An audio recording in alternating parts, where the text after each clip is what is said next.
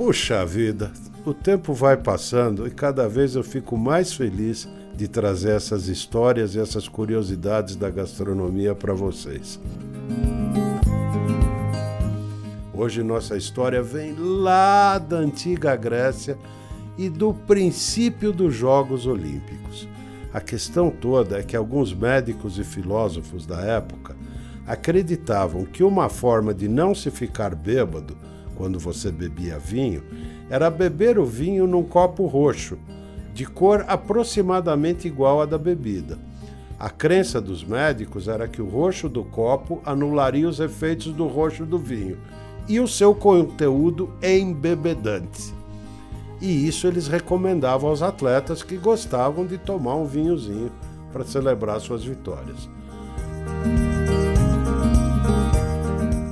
Muito bem, vamos analisar. Em grego, o sufixo a quer dizer não, e a palavra metien quer dizer bêbado, de mete, vinho. Assim, a palavra grega para não bêbado é ametien, e essa palavra passou a denominar a pedra semi-preciosa da qual era feito o copo roxo, que hoje conhecemos como ametista.